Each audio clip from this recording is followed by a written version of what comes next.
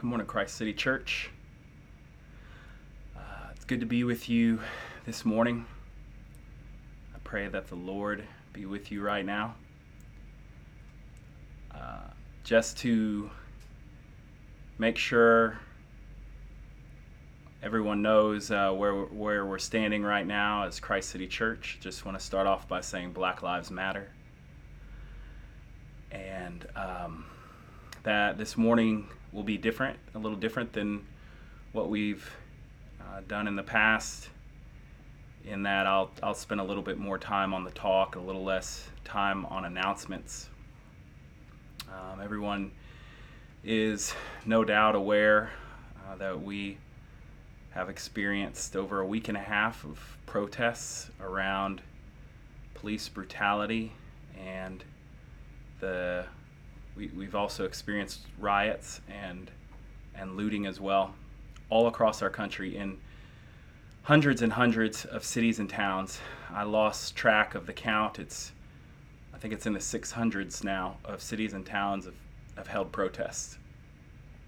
And 4 continents on this planet have had public protests related to what's happening here in the United States. And I know for some of us, this has been a wake-up call, and for some of us, like myself, this is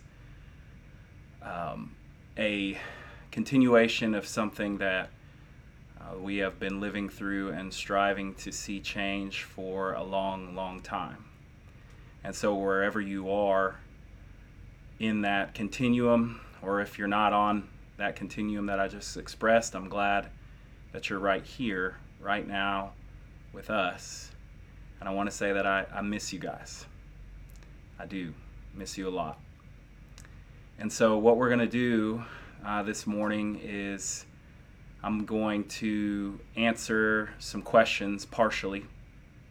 And today we'll have, a Zoom session afterwards, like we've been trying to do every once in a while. We're working on kind of a one-off, one-on pattern. So we'll have some Zoom sessions and for the adults and the kids afterwards, and Matt will post those there in the feed in the comment section. And so if you want to dialogue a little bit further, then we'll hop on around 11:15 or so there. So I want to address these questions. The first seems like that the answer is obvious, and maybe it is to some of you. But why are people protesting? Why are there such huge protests and riots and looting going on right now? The second question is, what is a Christian response to protest? And that answer can vary greatly from the Christian tradition that you come from around the world, but I want to answer that for us in our time, space, and location here in Memphis, Tennessee. And then I want to talk about, lastly, what are some potential action steps if you're struggling with that. So first, why are people protesting?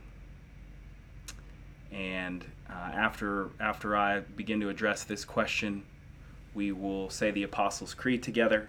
I'll read some scripture, and we will move into the second question of what is a Christian response to the situation, to protest and those types of things going on. So, George Floyd of New York, killed by the police. One of the officers kneeled on his neck, others on his back, for around 9 minutes until he died. Breonna Taylor was killed in her apartment. She was an EMT, an essential worker, working to help curb the tide of the pandemic that we're in, the spread of coronavirus. And the police had a no warrant search thing, and busted down, or whatever that thing was called, and they busted down her door, and her boyfriend thought they were being attacked, and he shot, and the police filled her with 8 bullets. And Ahmaud Arbery, there was a man who filmed 2 other men, a father and son, who were not police officers. Father had been in the past. Ran him down in their truck and shot him and killed him. And this is a huge part, these tragically lost lives is a huge part of why people are protesting. Their specific lives lost. There are protest signs all over the country and the world that say things like, "I am George Floyd. I'm Ahmaud Arbery." And so while the lives of the individuals is a great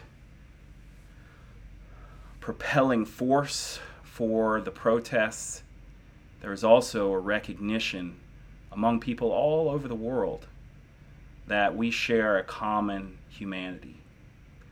And this is greatly encouraging to me. I've vacillated between so many feelings, and I've been so exhausted through this past week and a half for a number of reasons, but most of all because of these horrific killings.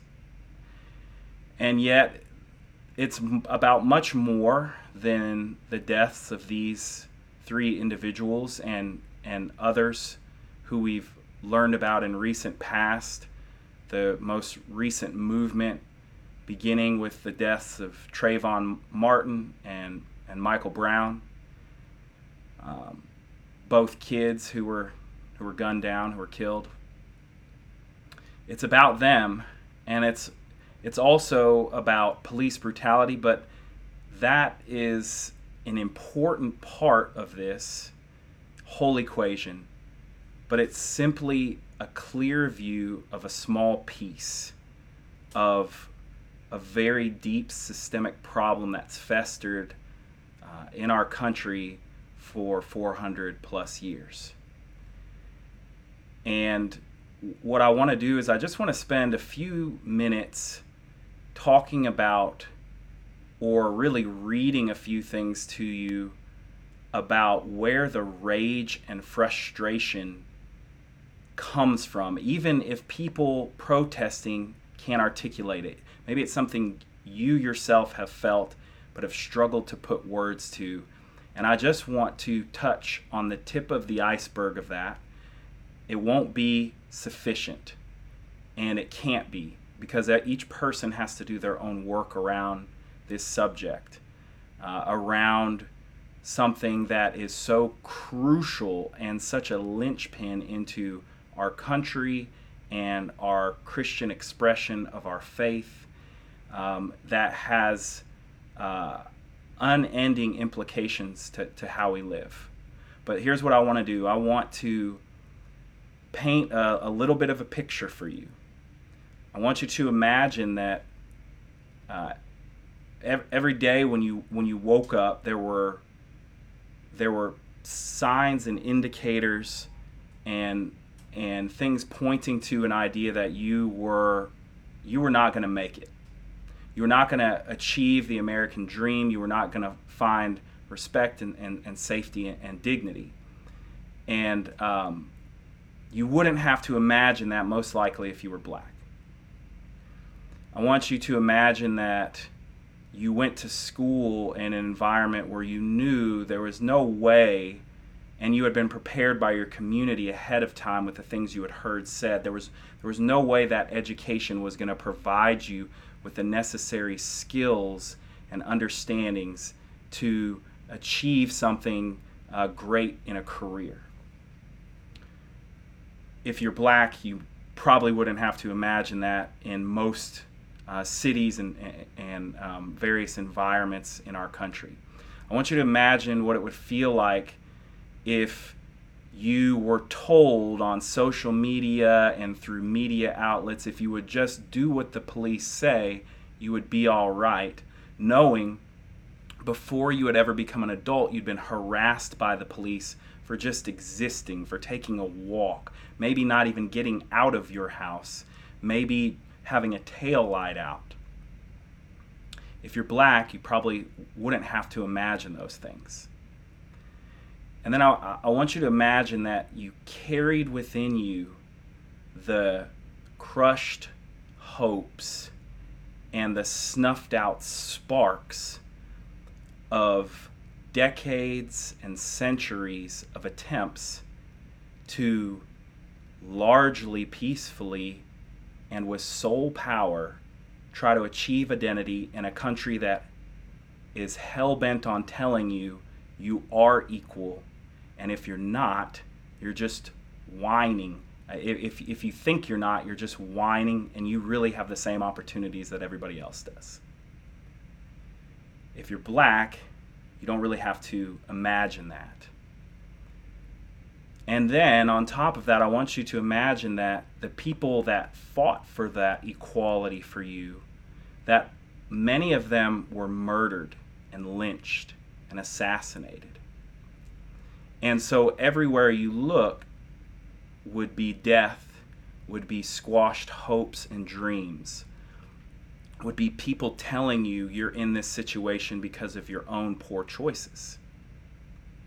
I wonder what that would feel like. And then to add to the fuel to the fire, a president who sparks divisiveness and who has violent rhetoric toward people who want something that is simply to live, to have opportunities, to not be harassed by the government, to have access to good housing, good mortgages, not predatory lending, good education opportunities, to get what everyone is telling them that they already have and what they should already be grateful for. If you're black, you might not have to imagine many of those things. I want to read the names of some of those people who preceded the deaths that we are focused on and concentrating on now, because as holy as these lost three individuals I named, George Floyd, Breonna Taylor, and Ahmaud Arbery are, and as much children of God as they are, we will move on as a nation. The only reason we're still talking about it is because of the protests as a nation. But they are signifiers of these other folks. I want to read some of their names to you now that were involved in the civil rights movement, and some of them were just bystanders. Civil rights movement primarily to bring black people into the full rights of citizenship starting in 1955. I'm just going to read a few of them. I have pages and pages of their names, people who were killed fighting for equal rights. So on May 7th, 1955, Reverend George Lee, one of the first black people registered to vote in Humphreys County, this is in Mississippi, used his pulpit and his printing press to urge others to vote.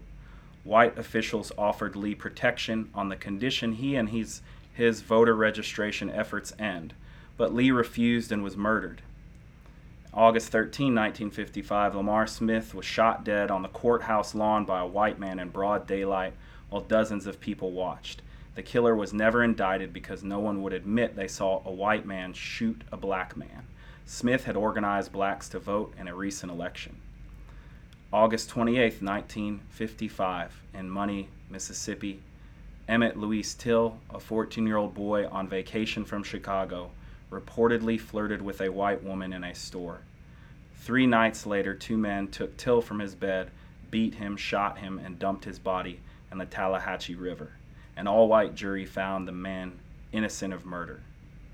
Footnote of that, the woman who reported that he winked at her and whistled recanted on her deathbed and said it was all a lie, made up. October 22nd, 1955, John Earl Reese, 16 years old, was dancing in a cafe when white men fired shots into the windows. Reese was killed and 2 others were wounded. The shootings were part of an attempt by whites to terrorize blacks into giving up plans for a new school. January 23, 1957, Willie Edwards Jr., a truck driver, was on his way to work when he was stopped by 4 Klansmen. The men mistook Edwards for another man who they believed was dating a white woman. They forced Edwards at gunpoint to jump off a bridge into the Alabama River. Edwards' body was found 3 months later.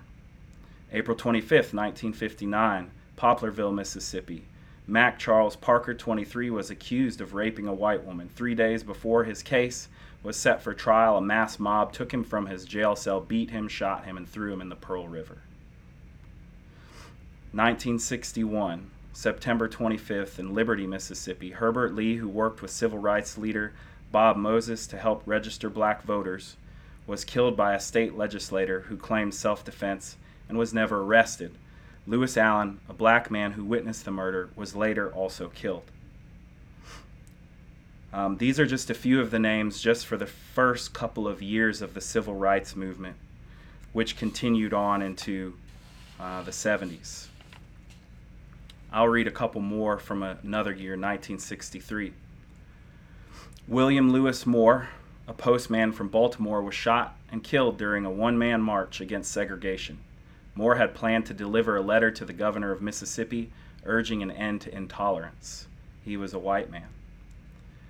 June 12, 1963, Medgar Evers, who directed the NAACP operations in Mississippi, was leading a campaign for integration in Jackson when he was shot and killed by a sniper at his home.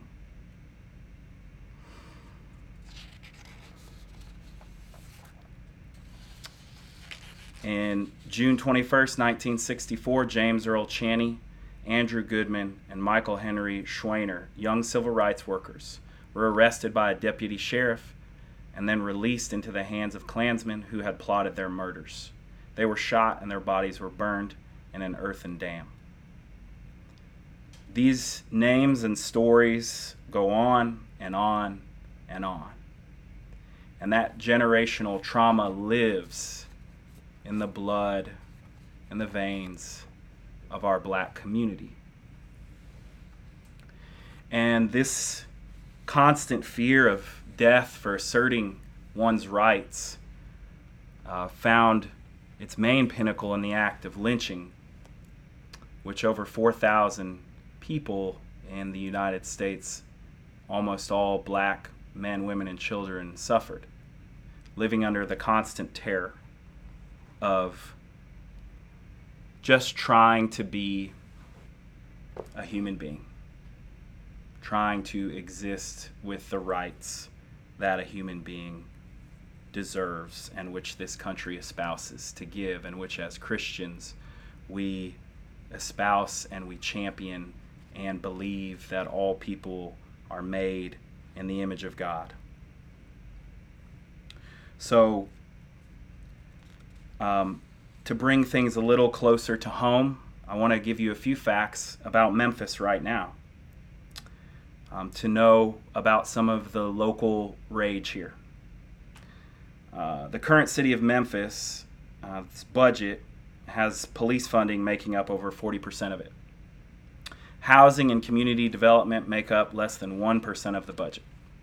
This year, the police budget is increasing by $9 million. Library funding is being cut by 65%.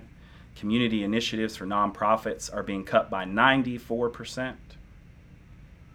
So we have an increase in spending for policing our community, but not for educating or assisting our community in any meaningful way.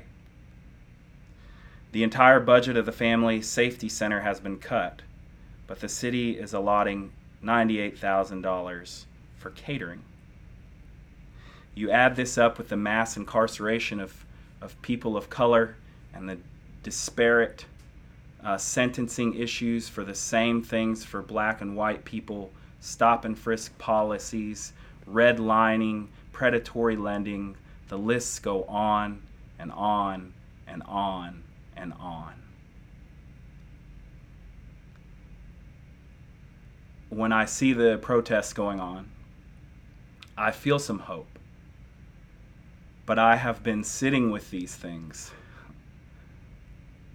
knowing first intuitively, and then beginning my research 16, 17 years ago, and becoming so rageful and angry, and knowing how many people live this life just trying to survive.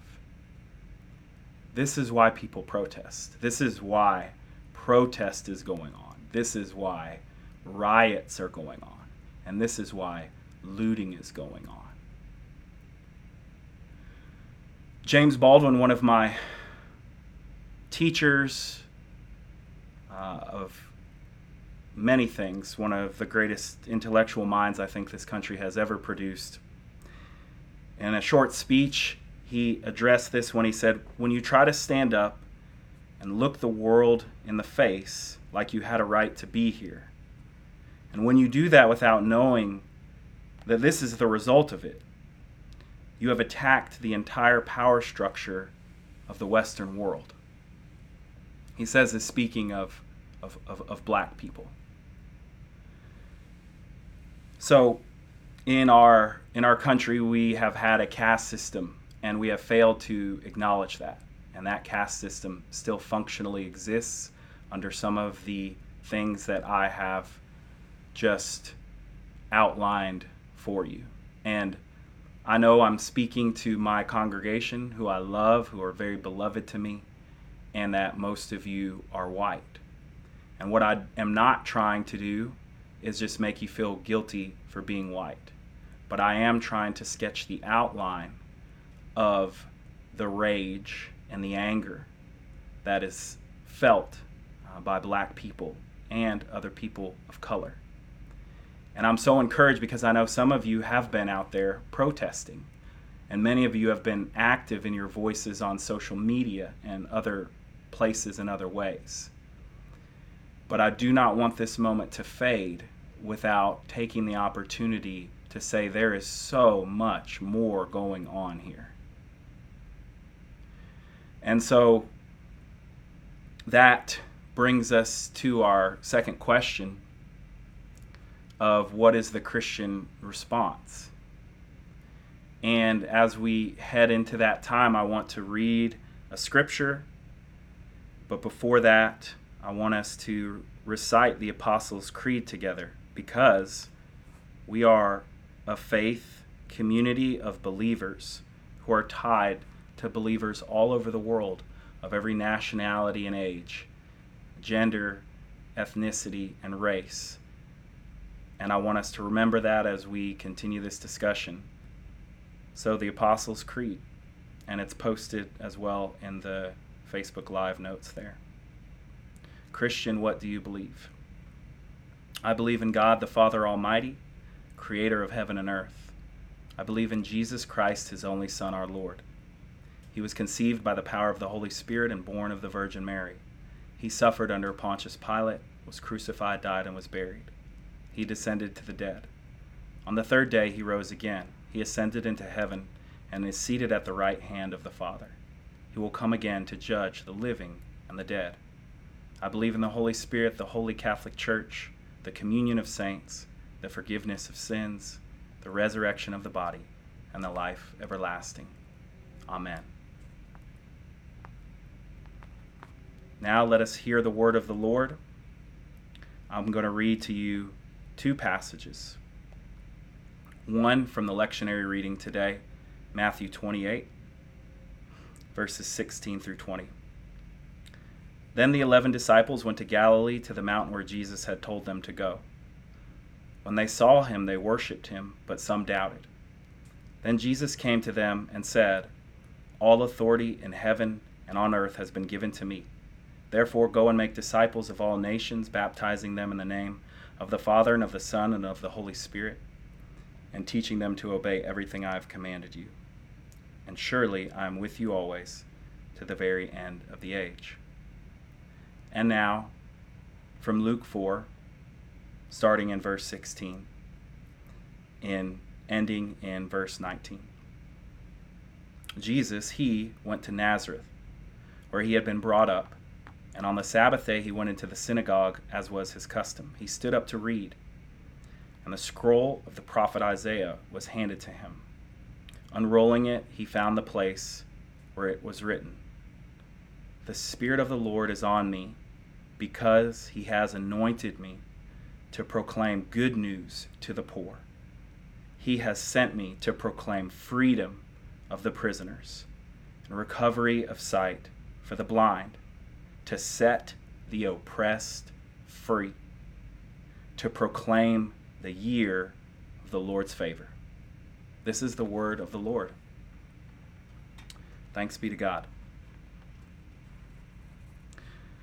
So,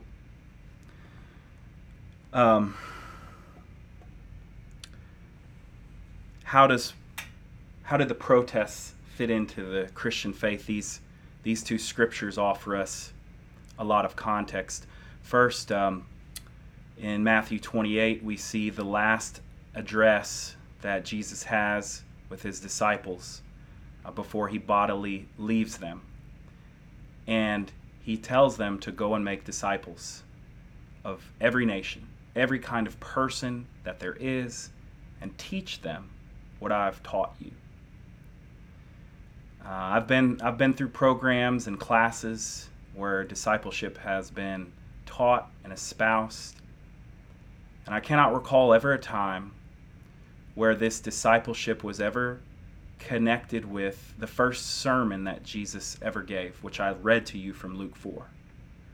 That the inauguration of the kingdom of God was one where Jesus himself took the scroll of Isaiah and he said, "I am here to fulfill this. It is fulfilled in your hearing," he says, to set the oppressed free, to loose the prisoners.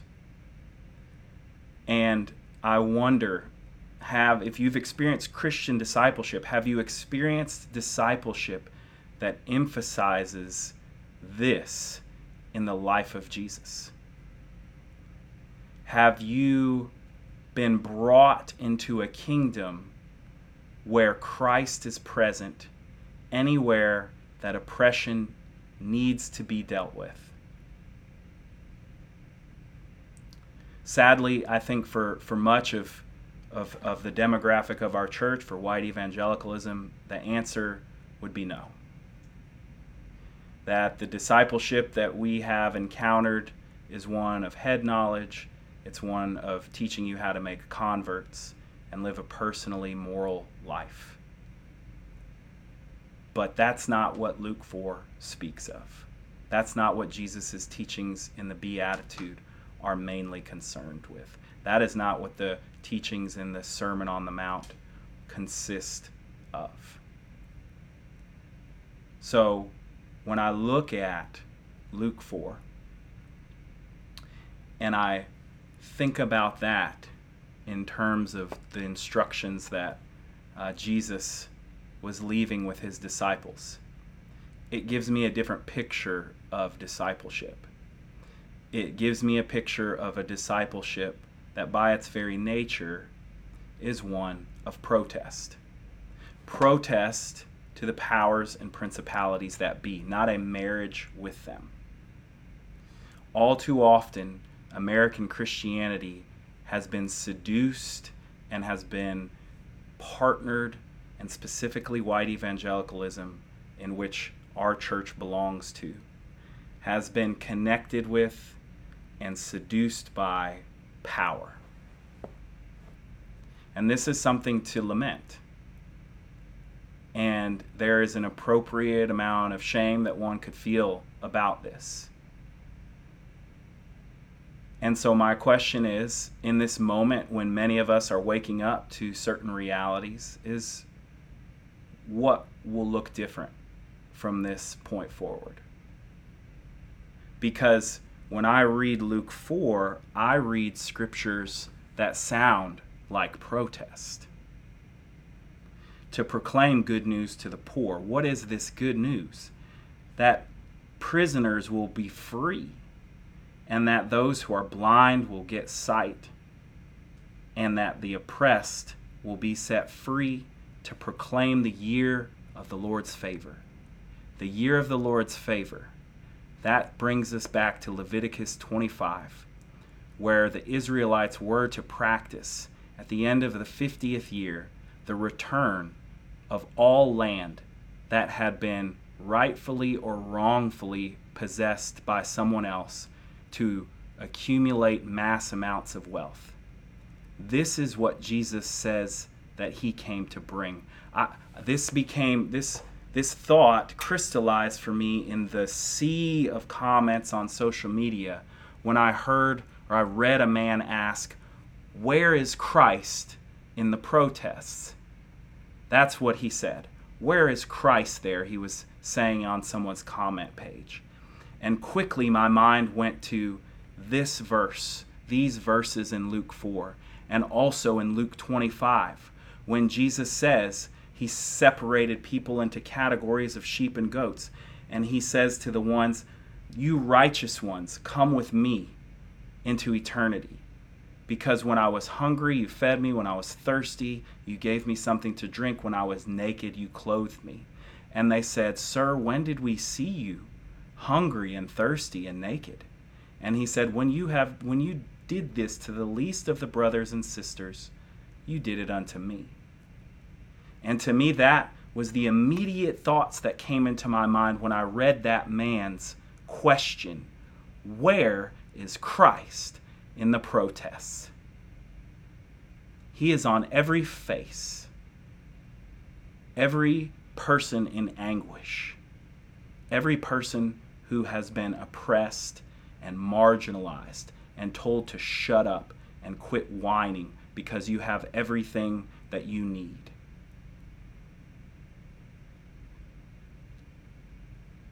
And so there is an opportunity here for our church and hopefully other churches to reassess what they have meant by the gospel. I personally have endured many conversations where people were calling me all manner of things and insinuating things about me simply for standing for this idea that is clearly manifest in the words of Christ. And so have others. And we can see many people are done trying to have conversations without doing actions. And I know that many of you are there. And I'm more speaking to encourage you and inspire you than anything else, our congregation. And if there are people that you want to share this video with, we're working on another video project specifically to help address these things for you all to be able to share and for us to be able to give those things out publicly as well. So when we consider that idea that perhaps Christ is in these protests in these ways that I just outlined, and that maybe discipleship should look different for us, and that protest is a natural outpouring of the teachings and the life of Christ and our Christian tradition. What comes next? Are you saying, Jamin, that you that you are an advocate of protesting? And the answer is absolutely yes. A man named Thomas Merton, and I'm coming to the closure here. A man named Thomas Merton, who's a monk, who many American Christians enjoy his contemplative writings, also wrote on protest and peaceful protest. And as we segue into this last part, I want to read you what he has to say about the nature of Christian protest in particular. What are the attributes of it? I'm just going to read a small excerpt from a paper he wrote called The Roots of Christian Nonviolence. He says Christian nonviolence is not built on a presupposed division, but on the basic unity of man. I am George Floyd. I am Trayvon Martin. I am every one of those people. It is not out of the conversion of the wicked to the good ideas of the good, but for the healing and reconciliation of man with himself, man the person, and man the human family. This is the absolute jewel that our faith contains. Our faith is not the only one that contains this idea, this theological concept, but it is present in the kingdom of heaven, in the outpouring of Jesus' ministry, that every person's life it matters. And if one of us cannot breathe, then none of us can. So, what are some of the practical steps? And we'll hop on Zoom after this for those of you who have the time and the wherewithal to be able to do that. But what does this Christian protest look like on a regular basis? So it looks like protesting out in the streets for those of us who are able to do that. Everybody can't do that right now for different reasons, but those of us who can, it's a great idea. It looks like becoming more politically informed, looking at city council meetings when they're live streamed to get up to date on what's at stake, what's being passed, what's happening. The county commission. Read minority magazines like the Tri-State Defender so you can hear from people who are being hurt and harmed by the policies that are being enacted. And you can do something about that. You can protest. You can read and educate yourself. I haven't been able to get back to all the people who have texted me in the past week and a half, but I can tell you very, very simple Google searches can be very, very fruitful if there's a topic you're trying to read about. It's pretty easy nowadays to do that, and there's lots of lists being made right now, every day generated about reading lists. Listen to black voices that do not affirm what you already believe and understand about the world, but challenge those things. It's very frustrating. I see anyway, that we don't have time for that right now. Donate money to the bailout fund for protesters who are doing nonviolent protests and things like that. There'll be more stuff to come, and many of you have written on Facebook, and that that helps some people to do that. But I caution you to get wrapped up in using all of your free time on Facebook when there are some other ways to proceed. And when our church has Mercy and Justice events, come to those, support those, donate to those. I know that in this meeting we've had, I haven't really specifically addressed the other needs with the pandemic and those type of things, but I wanted to make sure to focus on this topic this morning, and we'll continue to ask people to reach out in our congregation if you have needs, and also if you have the wherewithal, if you're still in good financial standings, of course, to continue to give, and if you'd like to continue to give to the benevolence fund. So Christ City, I love you guys.